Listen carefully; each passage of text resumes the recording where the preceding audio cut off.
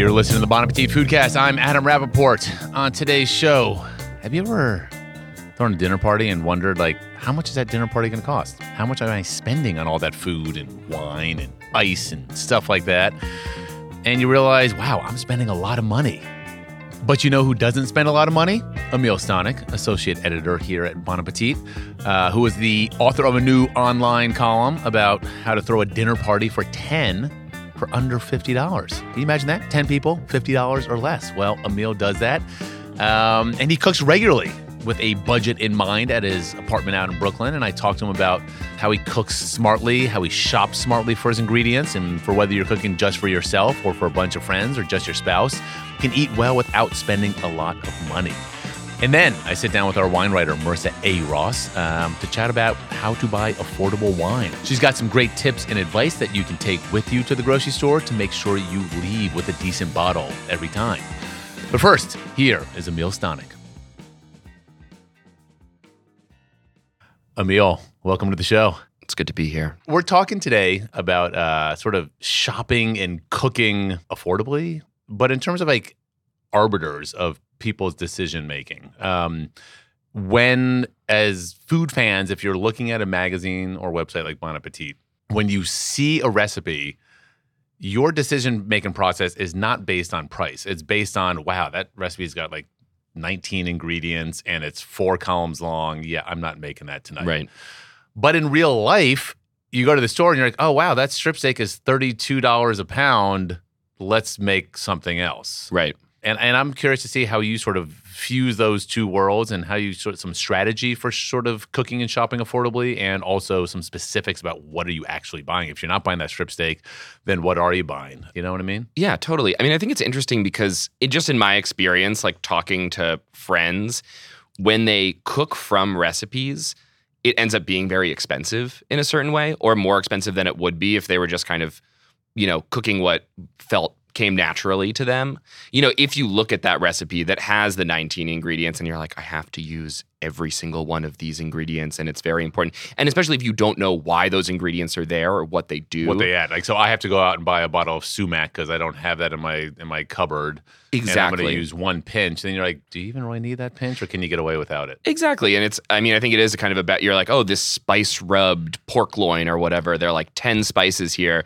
If you didn't have any of those spices and you went and bought 10 spices, yeah, you're going to spend $60. And you know what? All you really need is salt. Right. Yeah. Right. Exactly. So I feel like it is salt and pork are good together. That's true. They do taste good.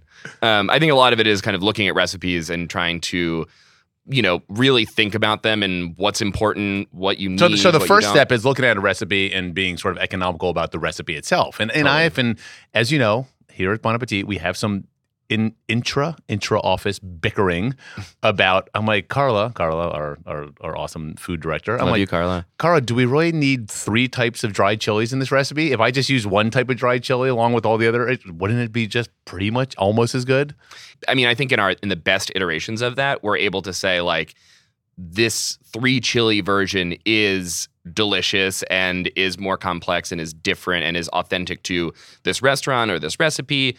But if you can only find guajillos and you can't find pasilla also and or chile arbol, right, then you're going to be fine. You're going to get a different result. And I think that's part of the thing is just being, as a cook, being open to the fact that, what you're going to make might be different from the recipe, and that doesn't mean it's going to suck. Yeah. As long as you do some of the key steps, if you've got that pork shoulder and enough salt and you braise it nice and slow, it's still going to be fall apart delicious. Right. All right, let's talk about you. So you cook a lot.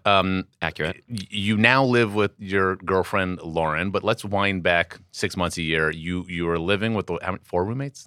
Yeah, we had, there were 5 of us all together. Okay. Including Lauren and myself. So it's like a reality TV show. You're living somewhere in Brooklyn, and you would cook a lot for the whole gang. So talk about how you decide what to make, how you would shop, because like I said, you're not making $1 million a year. That's accurate.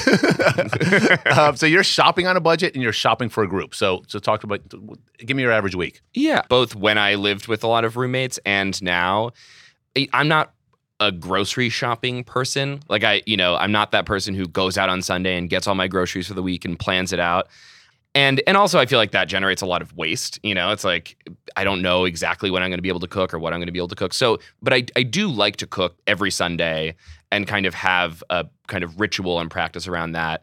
And to make a meal that is kind of bigger and maybe more involved than I would on like a Wednesday. And also to make those things in a quantity such that I would have leftovers for the week. And also in buying all of those things to make one big meal, you've also got like, now you've got some parm and you've got like a half a wedge of parm left. You've got like a half a head of cabbage that you didn't use. So that's kind of like my way of kind of forcing myself to stock the fridge. Yeah, what I like about that, and I've done that sometimes, when you know you have that quart of really savory, salty, delicious beans, white beans, slowly cooked beans in the fridge. You're like, oh, so maybe I'll just pick up a couple of lamb shoulder chops at the store on my way home, and I know all I got to do is sear those up, and I still know I have some beans, and I've got a half a head of cabbage. I can shred that up and make some sort of slaw, and like, boom, there's dinner. Right, exactly. And it's like, for me, it's hard to kind of create dinner out of thin air, but once you've got a few building blocks, and then, like you said, I do like to shop after work, kind of plan my route home based on what grocery store I want to hit up. When you were shopping for your group and there's 5 of you in the house, like when you walked into the store, would you set yourself a limit? Like, I've got $60. That's what dinner's going to cost tonight. Yeah, it's funny because I feel like when I think about that big Sunday meal, that is often a time where I would just, not let myself go, but just kind of like be free to just get whatever I wanted within reason. And then on those nights where I was going to come home and just make dinner for, just Lauren and I, or maybe even just myself, or for a couple of other people, then I would set the limit. Then I'd be like, all right, I'm spending $10. I'm just getting a head of cabbage and sriracha. That's all I need. Or like a dozen eggs and some rice, whatever that is to turn what I've already got into a meal. And that way also, I don't know, it's like I like thinking about dinner. So like if I wake up and I'm eating breakfast and look in the fridge, I'm like, I got that. Then I can spend the day I also have the privilege of thinking about food all day long. It is your job. And so, yeah, then that's kind of the source of inspiration. And I can kind of that's a puzzle that I can work on all day. Okay, so let's talk specifics. All right, so, and is it fair to say that cooking for 5 people is more economical than cooking for 2? Yeah, I think in a lot of ways it is. I mean, it depends on what you're trying to do, but I don't know, for me at least, cooking in quantity, it's harder to cook a half a pound of beans than it is to cook a whole pound of beans. It's harder to cook like a half a cup of rice than it is to cook 2 cups of rice. All right, so you're cooking for 5. Let's talk about what are some of those staples you depend on? What are some cuts of meat that you depend on? How do you craft a dinner that makes sense for 5 people, none of whom work in a hedge fund?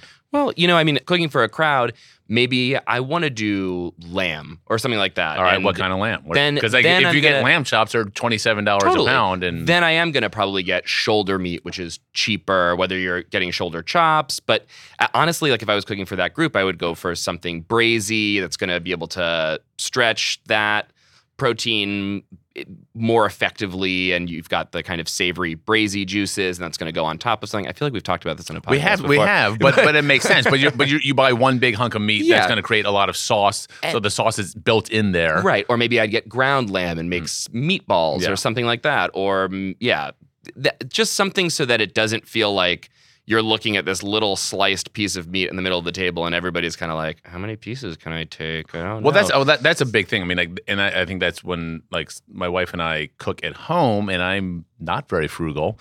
I will go to the fancy Eataly across the street. I'm like, well, there's just 2 of us. I'm gonna get that one of those $30 a pound dry aged strip steaks and pan roast it and slice it up, and it's enough for 2 of us. But if I for 5 people, that all of a sudden becomes a much different math problem. Oh, totally. I mean, and that's the thing is, if Lauren and I are just cooking for ourselves, that is the time where, like just the other day for International Women's Day, I made Lauren dinner, went Very to Eataly, and I got a rib, like a 1 pound ribeye steak, and that fed the 2 of us. Probably could have fed another person realistically, but we had some leftovers that we brought for lunch. But I'm not going to get 3 pounds of the $30 a pound ribeye to serve 5 people. I have a saying: splurge for 2, save for 5. Do you like that? Did you just make that up? I just made that up. Wow, that's good. No, but that makes sense, Sounds like the name of a cookbook. Yeah. Yeah, I mean, I think also realistically, you don't want to feel bitter when you're cooking for a group of people. You don't want to be like, oh, I got this big ribeye steak. I'm going to get 2 slices. I bought the whole thing. No, like, I'd be pissed off. No, you want to be able to feel, you don't want to set yourself up to feel bitter or like you haven't gotten your fair share of something like that. So yeah, you want to be able to make the meatballs and eat as much as you want and have your roommates eat as much as they want. Yeah, and you know what have doesn't cost a leftovers. lot? A box of pasta. No, it's true. I mean, some of that really fancy stuff at Italy across the street, that might cost a lot, but your Sure. basic box of Barilla pasta, not much. And you put that braised lamb with all the juice and you shred it and you mix it up. Oh, Sounds good to me. a little Parmesan. I'm know what you're cooking for this some weekend. fresh mint, maybe. All right, but you know what does get expensive? All right, so we know that the fancy dry aged ribeye, the bone-in lamb rib chops, the Berkshire pork can run you some money. But you know what also costs a lot? Vegetables, good vegetables. It's true. It's true. So let's talk about that because when do you splurge on vegetables? When don't you? I mean, I think to me, it's like I want to spend. I mean, in all things, I want to spend money where it counts. And so when it comes to vegetables, I think sometimes we've all it's like buy organic has been kind of like drilled into our heads in a certain way. So, I will go to the farmer's market. I will spend much money on like the fancy, really beautiful, really green, really flavorful celery with all those leaves that I know I can use in something else, in a salsa verde, whatever. If I'm going to the store, at the grocery store, the conventional celery and like the kind of giant organic brand, I don't think that there's such a difference that it matters. Like in the summertime, I will spend money on those heirloom tomatoes at the farmer's market because they're going to blow your mind. Right. How flavorful. Anything at the grocery store is going to be whatever. Right. Unless you have a grocery store that does stock kind of good local produce, you're getting stuff that's still sat on a truck and, wasn't picked at the peak of ripeness and, it's damaged goods. Well, it's also what are you doing with those vegetables? Because if you're using those veg to chop up for a mirepoix for that braise, Totally. it doesn't really matter. If you're going to slice those tomatoes and just put some olive oil and sea salt on them and serve them just like that, well, then that really does matter, the quality. Well, yeah, I think that's a really good point. And I do think that kind of the higher quality of product you buy, the less you have to do with it.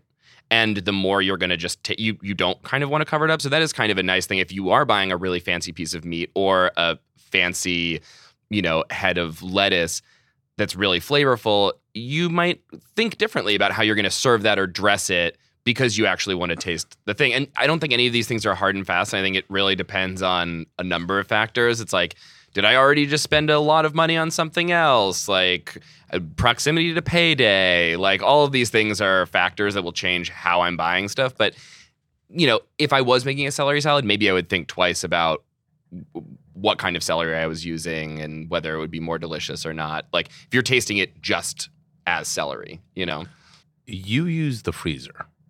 I love the freezer. Talk to me about the freezer because I feel like I have yet to figure out the freezer. Well, like I said, I'm not that good at grocery shopping. I'm not good at going and just buying a ton of stuff for the week and being stocked.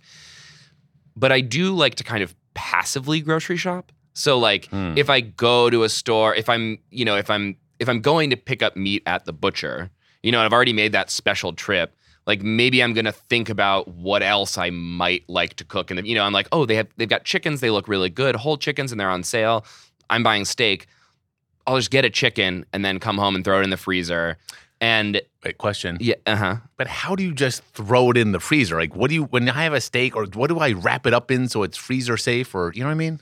I mean, it depends on the thing. With a chicken, if it's already like shrink wrapped and thing, I'll just throw that in. Like a Bell and Evans one that's already in its if I was thing. getting like a steak, or if I bought like a family pack of like chicken thighs or something, and I was only going to use half of it. Okay. The other half I might throw in a Ziploc bag, kind of flatten it as much as possible. And a Ziploc bag naked, or do you wrap in like saran wrap first? Naked. I think it would be fine. I don't know. I mean, I honestly don't know. But what I would do is, put it in a plastic bag, Ziploc bag, squeeze out as much air as possible, flatten it as much as possible. I hate it when you look in the freezer and there's something that's like been basically taking up as much mass as possible, and it's gonna that it's gonna thaw. It's gonna take forever to thaw. And it's gonna be annoying. You want it really. I love having flat stacks of things, like envelopes. Do you do the thing where you take the Sharpie and you write the date on it? Yeah, in my dream world, I do. Sometimes more than other times. What I really like to do, and I do this maybe a couple of times a year, is take a freezer inventory and just straight up take everything. I'll bring a cooler up to the freezer, take everything out, look at it. If it seems like if I literally have no idea what it is and can't remember where it came from, I'll either thaw it or just throw it out.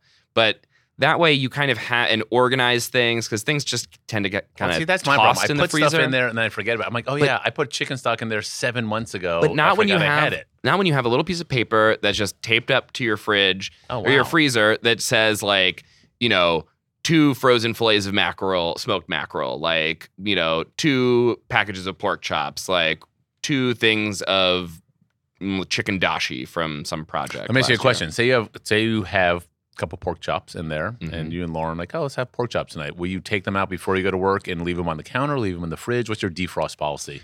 Well, I mean, it depends on the thing. Well, let's say 2 pork chops. 2 pork chops, 2 say 1-inch thick pork chops. Yep.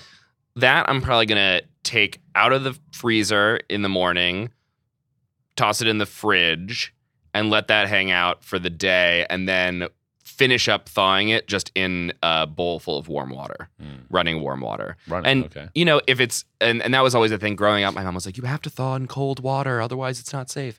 I mean, I think Bittman actually did a good piece on this 5 or 6 years ago that was the studies show that if the meat is of a certain thickness and a certain weight, warm water is fine. It'll thaw it quickly, and you're not really in the danger zone for that long. So it's if it's just if it's a thin. Sometimes if I know that I'm going to cook dinner that night, I will just open the freezer and almost at random grab something and sling it in the fridge, and then it's kind of like creativity with constraints, and that way I'm okay, I've got pork chops. What am I doing? What do I feel like? What am I going to have for lunch? How is that going to affect what I want to have for dinner? And then by the time 5 o'clock rolls around, I'm I got the plan.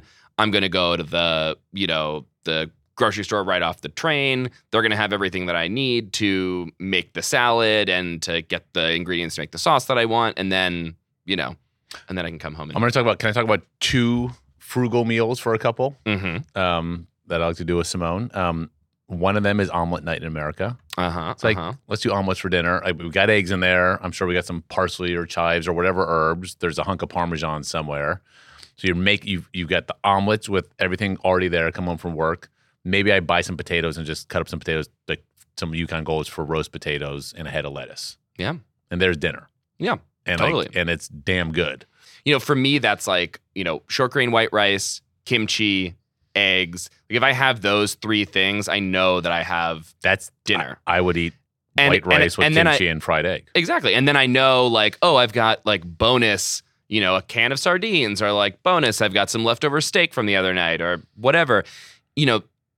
If I always have those things, I'm never going to come home and be oh man, I don't have any food. It's you always have something that you like to eat. So if that's canned tuna for you, great. Stock up on canned tuna. Make sure you always have it. If that's I don't know. Well, speaking if that's canned garbanzo beans and you know that you can turn that into a reliable meal that you always love, then I don't think there's anything wrong with repetition. Yeah. As long as it's something that you really like. It's good. I mean, 2 things on that front. And we're talking about the pantry, which I think is imperative.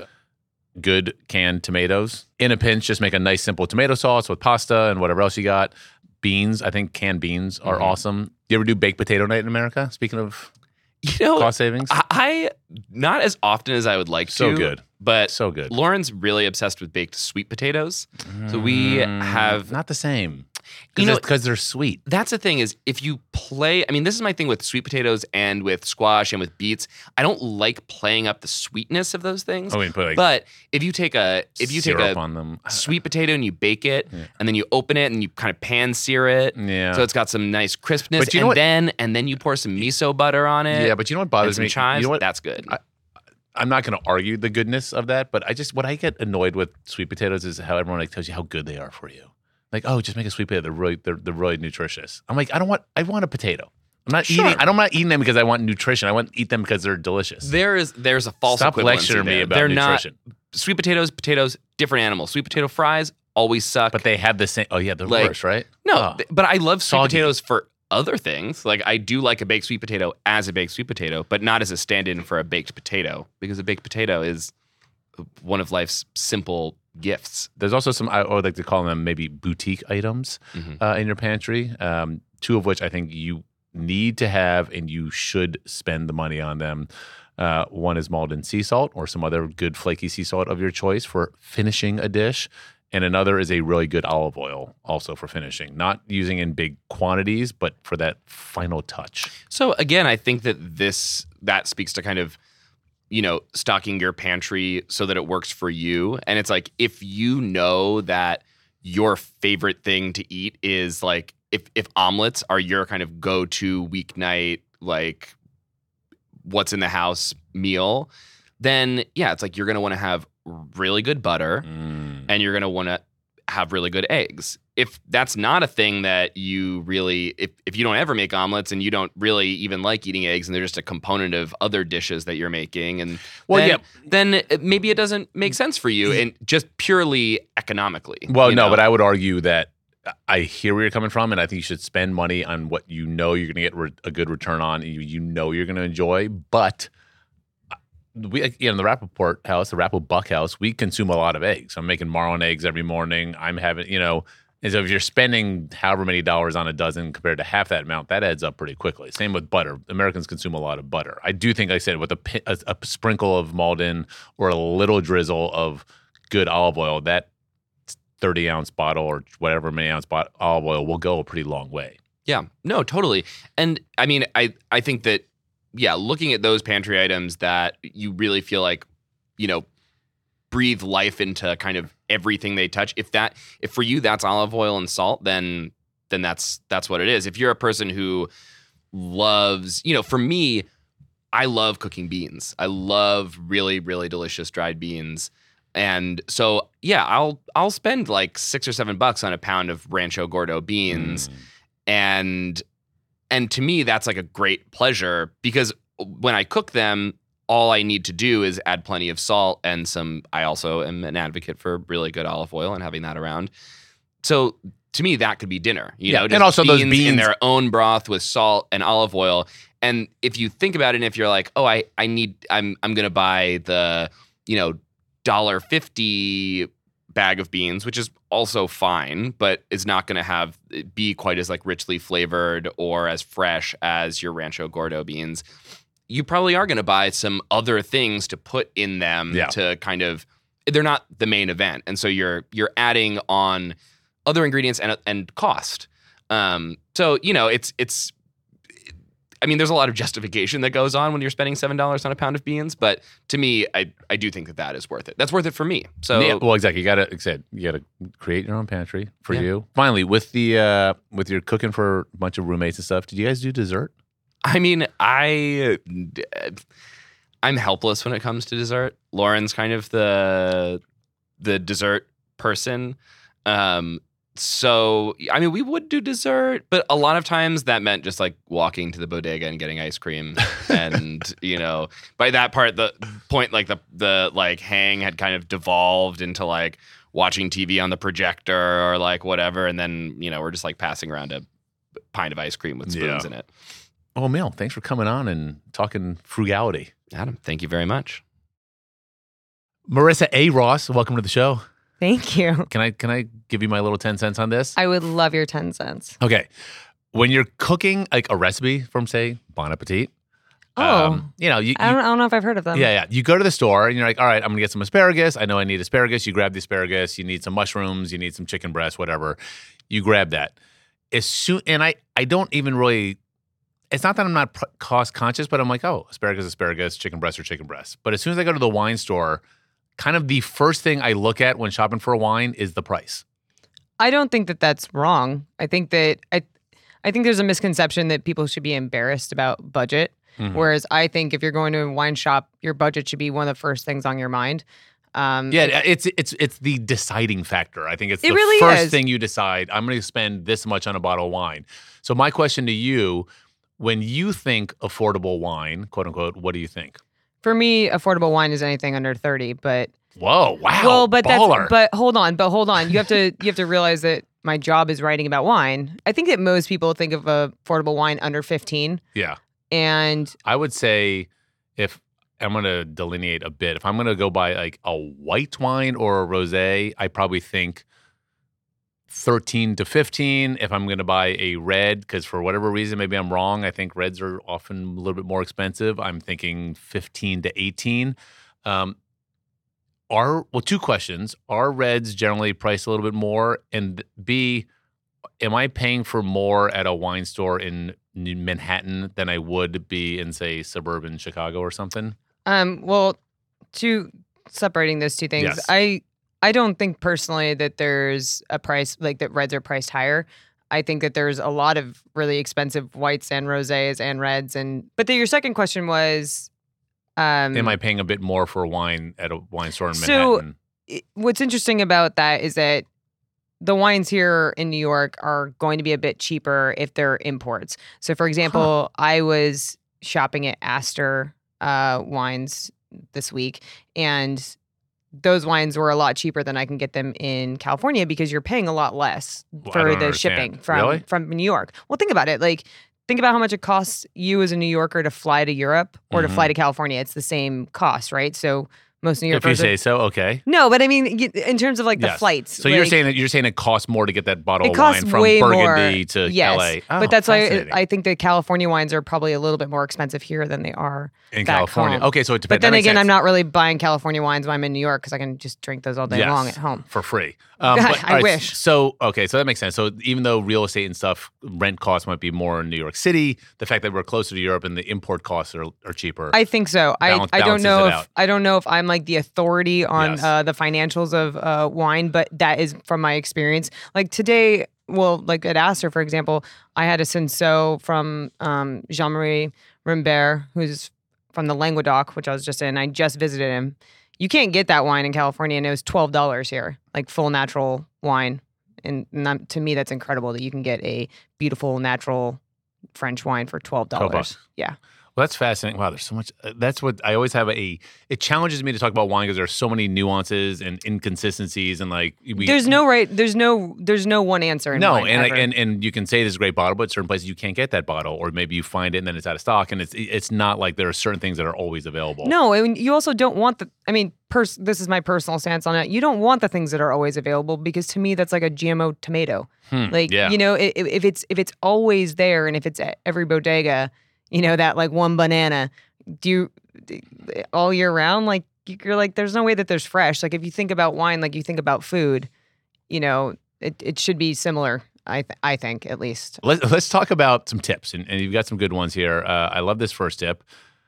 Focus on varietals you know and love. Yeah, so I think that if you were in a wine shop or if you're in California, or if you're in like the middle of nowhere and you're stuck going to a grocery store or like a gas station, heaven forbid, you want to find wines or you want to find varietals that you already know and love. Like if you're going to be buying something blindly, definitely try to go for something that you already have a palate for. So if I know, like, listen, I know my wife and I we like Pinot Noir. So I say, all right, I can say, all right, I'll look for the Pinot Noirs. What do they have for under $20? Yeah, Start I think that's fair. If you're somewhere where you don't know. Personally, I'm all about getting people to drink outside of the box. Pinot Grigio, I know I'm going to like it. Basically, yeah, if you're somewhere where you don't know the wines, definitely go for something you know you already like because it's way better to put your money on something that's like a safer bet than like gambling on some random blend that you've never heard of and then you're taking it home and you're like, what the hell is this?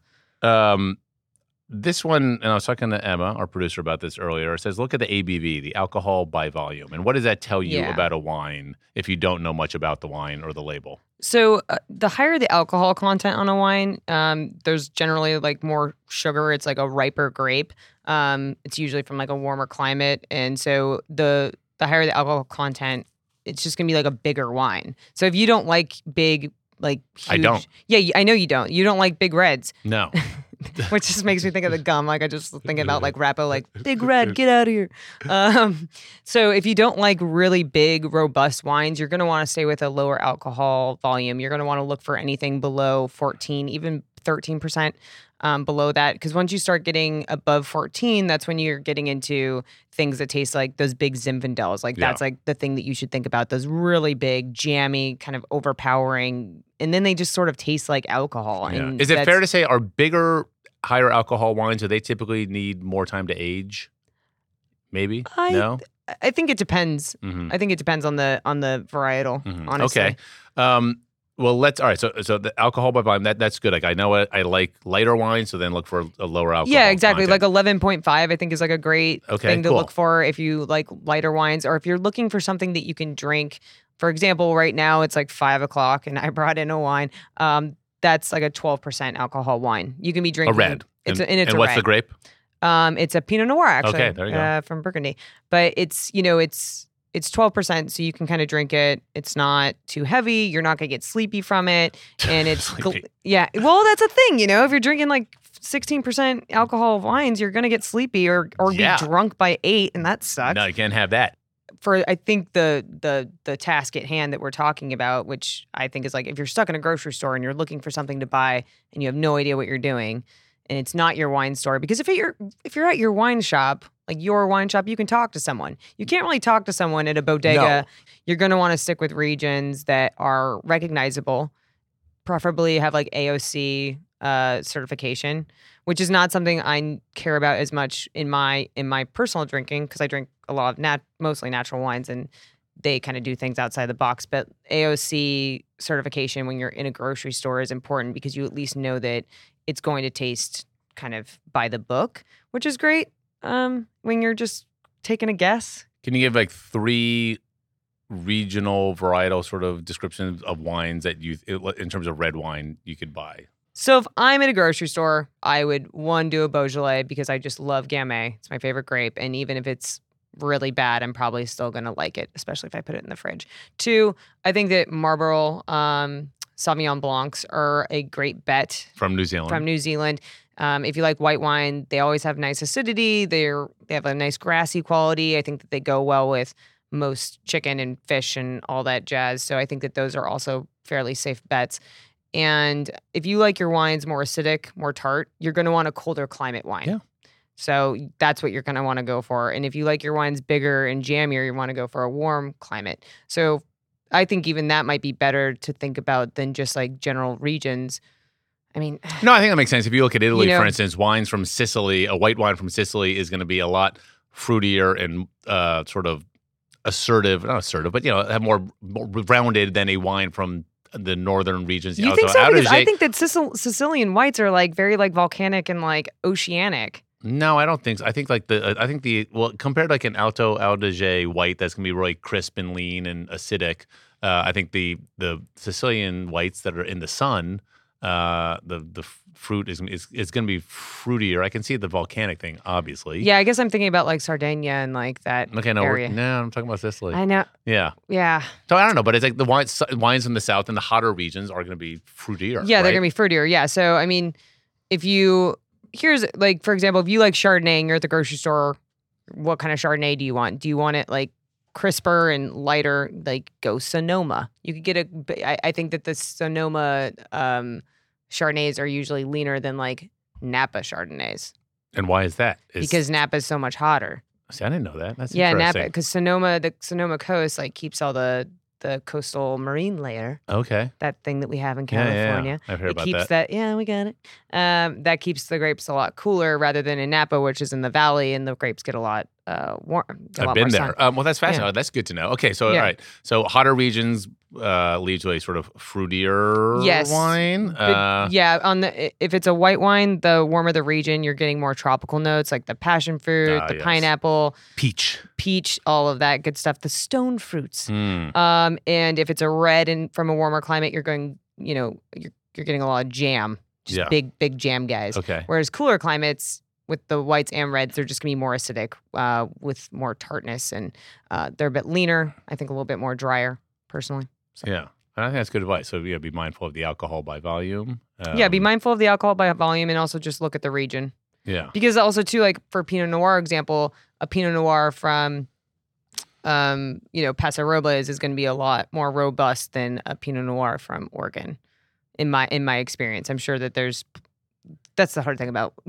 There's always gonna be someone that's like, that is not right. I've had Paso Robles Pinot Noirs that are very, very lean, and I know that they're out there. But if you are stuck in a random grocery store, an Oregon Pinot Noir is a lot cooler than a Paso Robles Pinot Noir. Oh, speaking of cooler, I'm gonna imagine that the wines in that grocery store are probably not held at the proper temperature. So when you get home, maybe you want to cool that cheap red wine down in the fridge for a little bit. Yeah, you're probably gonna want to cool it down a lot. I mean, cheap wine should just be like put in the freezer. They go down easier when they're a little bit cooler. Oh my gosh, yeah. That's why so many people love really cold, like cheap Pinot Grigio. It's like when it's so cold, you can't really taste what it actually tastes like. so what in doubt, just like get it really cold. Get the whites really cold and the wines reds, and the reds cool. No, get those real cold too. No, I don't. No, but yeah, but it's true. Like get them. You want to put them in the fridge for 20 minutes. Absolutely. Well, most people serve their red wines too warm anyways. Regardless. Definitely the cheap ones. Yeah, definitely the cheap ones. You want to put it in the fridge. 100%. Okay. I can remember all this. Listen, you taught me something about the alcohol by volume. I'm definitely going to look for that because I never look at that it's otherwise. Such an important. People don't think about alcohol by volume. Yeah, I know I don't like big, hot, rich sort of alcoholic red wines. I'm going to look at that. And it makes you sleepy. Yeah, I don't want that. And it makes you snore probably. Oh my God. Don't even get me started. Cooler regions lead to leaner wines. Yep. More acidity. More acidity. Higher alcohol is obviously higher alcohol, bigger, and it's bolder flavored. And then, and buy what you love. If you know you like Sancerre and Sauvignon Blanc, then just buy a Sancerre. Absolutely. Or Sauvignon Blanc. Probably not Sancerre because that's not a cheap wine, but a Sauvignon Blanc is Sancerre, correct? Yes.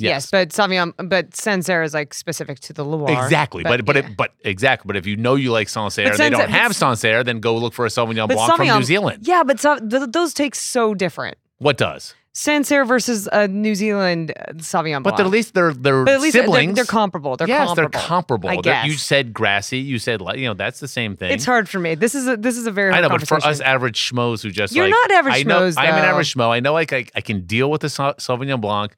I'd rather have that than a Chardonnay. So I'm going to buy. If they have a Sauvignon Blanc from New Zealand instead of a fancy pants Sancerre that I would normally like to drink, I'm cool with that. I can roll with the New Zealand. I think what's always important, whether you are buying wine in a wine shop or you are buying wine in a grocery store or you're buying wine in a gas station or a bodega or wherever you're buying the wine, it's always most important to just get something that you think you're going to enjoy because that's the most important part about wine.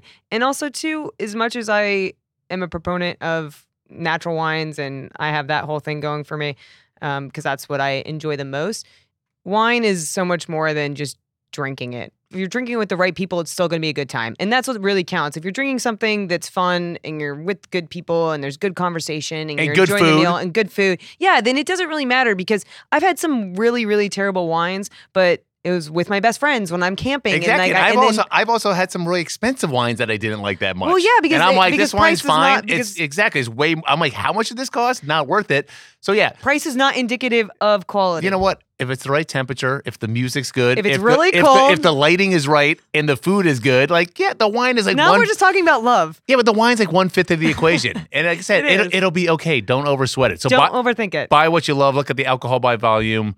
Look at the climate. You're going to do okay, kid. You're going to be fine. All right. Just drink wine and just enjoy yourself. Marissa A. Ross, thank you very much. Thank you.